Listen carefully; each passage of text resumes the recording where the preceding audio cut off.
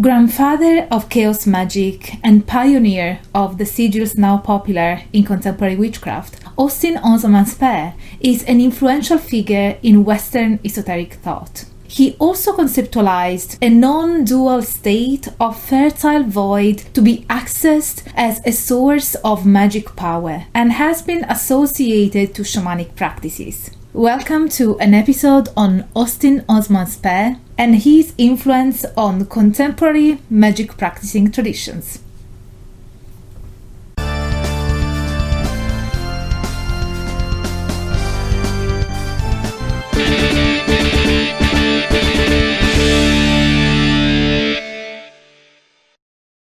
Hello everyone, I'm Dr. Angela Puca and welcome to my symposium. I'm a religious studies PhD and a university lecturer, and this is your online resource for the academic study of magic, esotericism, witchcraft, shamanism, paganism, and all things occult. This video is a collaboration with my lovely friend and colleague Dr. Justin Sledge, host of the channel Esoterica. Dr. Sledge focuses his scholarly attention on the philosophical foundations of topics in Western esotericism, including magic, Kabbalah, alchemy, and Hermeticism. So make sure to check out his video first, as he tackles a broad overview of Osman and his esoteric thought, whereas I will be focusing on its relation to Western esotericism, chaos magic, and shamanism.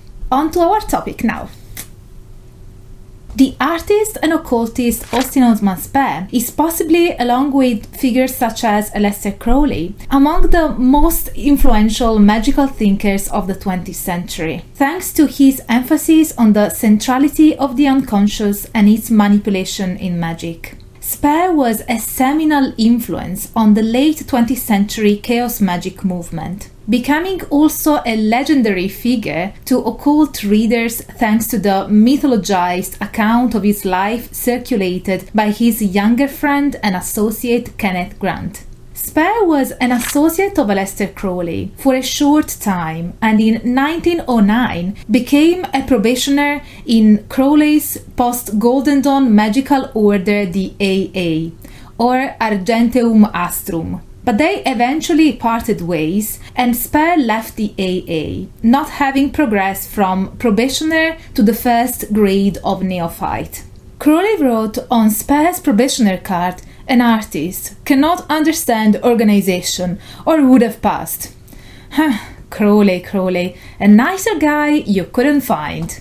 Spare rejected Crowley's style of ceremonial magic, preferring a more free-form, psychologically oriented style of magic that leveraged on the unconscious. That's because he deemed the unconscious to be all-powerful, but to reach that power one has to bypass the conscious mind. Spare would try to accomplish this by deliberately forgetting wishes, believing that this would bury them into the unconscious and give them power. He was clearly being influenced by the psychological ideas of how complexes and neuroses are formed, as well as the Freudian return of the repressed. Spare even claimed that Freud had used some of his ideas and that he had received a letter from Freud deferring to his greater genius.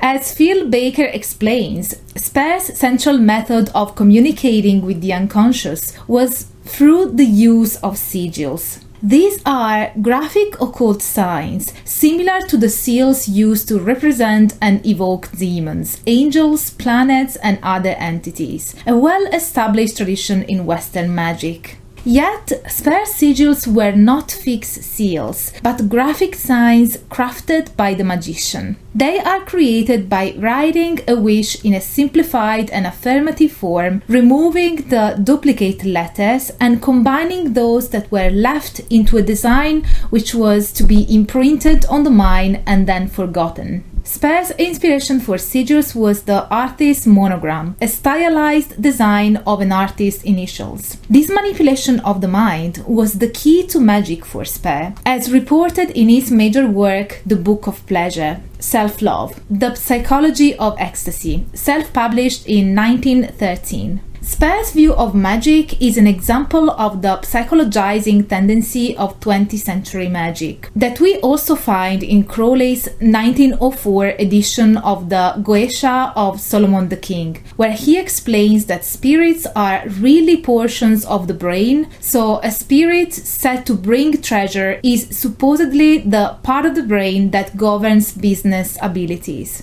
Spare's ideas of spirits and familiars extended to obsessions and automata, obsessions being derived from the spiritualist idea of obsession, when the obsessing entity or force is still separate as opposed to possession when the entity or force has taken over. And the concept of automata from the work of French psychologist Pierre Genet. Depriving spirits and demons of their ontological independence, meaning of an existence in their own right and on their own accord, to turn them into human projection or archetype of sort, leads to new potential implications. Within such a framework, it's easy to infer that if deities don't exist outside of our mind's construction of them, then they are made up by us. This also means that if what matters is the archetypal energy one entity brings about, then I can make up my own deities based on my personal associations and individual correspondences. So if I had to deal with an acquaintance or a co-worker who's sucking the life out of me with their negative inclinations, and I associate that act to vampirism, I could employ Buffy the Vampire Slayer as my deity to push against the influence that person has over me. Well, that's pretty much what happens in chaos magic, with the idea that deities are instrumental and you can even make up your own, as long as they allow you to source from that specific unconscious energy you want to employ by leveraging on individual associations and correspondences. Baker explains that in the Book of Pleasure, Spare also wrote about the concept of Kia, something akin to the Tao and the Jungian pleroma. The Kia is both a fertile void behind or above all being, and something which can be tuned into as a higher state of consciousness, offering the non-duality of what Spare called the free or atmospheric I. Spare's ontology paired the Kia with the Zos, the bodily animal self with which he identified. And one way of uniting the Zos and the Kia in practice was the death posture, a quasi-yogic relaxation position, almost certainly deriving its name from the yoga term Shavasana, or corpse pose. So we have seen so far that the three major contributions to chaos magic from Spare's thought are the practice of sigil, the psychologizing of spirits and entities that may lead to even tailoring your own deities based upon your intended purpose, the rejection of ceremonial structures, and the concept that the source of true magical power is achievable by reaching a higher non-dual state of consciousness. The latter conjures to mind ecstatic experiences that are commonly included as essential in shamanic journeying, and indeed there have been speculations as to whether Spare's view of magic could be considered akin to that of shamanism, more specifically to the Western-born tradition of core shamanism. In an interesting analysis on the matter, Christopher J. Miles argues that considering Spare's thought as shamanistic is somewhat a misrepresentation of the theories presented in his work, because he is never claimed to have drawn inspiration from shamanism or to be a shaman himself. The material published by Kenneth Grant after Spare's death has emphasized and in some cases created a new perspective on Spare that sees his link with witchcraft as fundamental to his entire belief system, and further as a link back to an American Indian sorcery. Other writers have relied upon Grant's depiction of Austin Osman Spare and saw his alleged magic teacher, Mrs. Patterson's, who apparently also deflowered him, great way to learn stuff, Austin, along with his perception of witchcraft and the spirit guidance of an Amerindian sorcerer, as reasons to relate Spare to Western constructions of shamanism, particularly that of Harner's core shamanism, which advocates for shamanism as a universal universal proto-religion based on a series of transcultural techniques. However, Miles argues there's not enough evidence of any sound connection between Speer's concept of magic and shamanic practices. Indeed, techniques of ecstasy hold an important but ambiguous place in Speer's system of magical practices. The death posture is, for instance, a one-time only technique that frees the Kia in an ecstasy of self-love. Once someone has experienced this state, it is ever open to them. Yet, there are other quite simple ways of reaching the state of vacuity that Speer's magical practice of sigilization necessitates. Tennis and smoking are a couple, for example. Furthermore, Speer's spiritual journey is not like the shamanic journey, where you travel to the upper, the middle, or the lower world.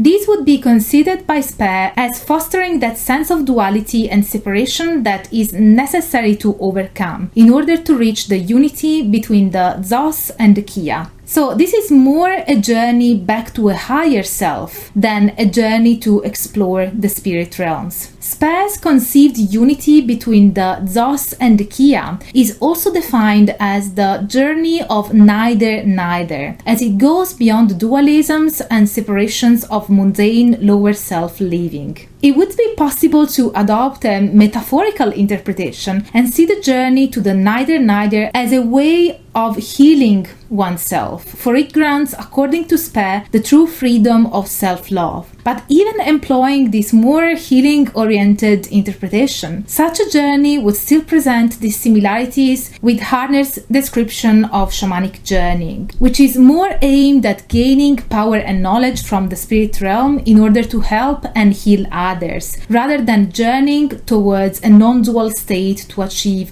one's own higher state. This is it for today's video. Don't forget to check out Dr. Sledge's companion video over to Esoterica. You can find it linked in a pinned comment. And as for you, my kind viewer, if you like my content and want me to keep the academic fun going, please consider supporting my work with a one-off PayPal donation by joining memberships or my inner symposium on Patreon, where you will get access to our Discord server, monthly lectures, and lots of other perks depending on your chosen tier. And if you did like this video, don't forget to smash the like button, subscribe to the channel, activate the notification bell so that you will never miss a new upload from me, and as always, stay tuned for all the academic fun. Bye for now.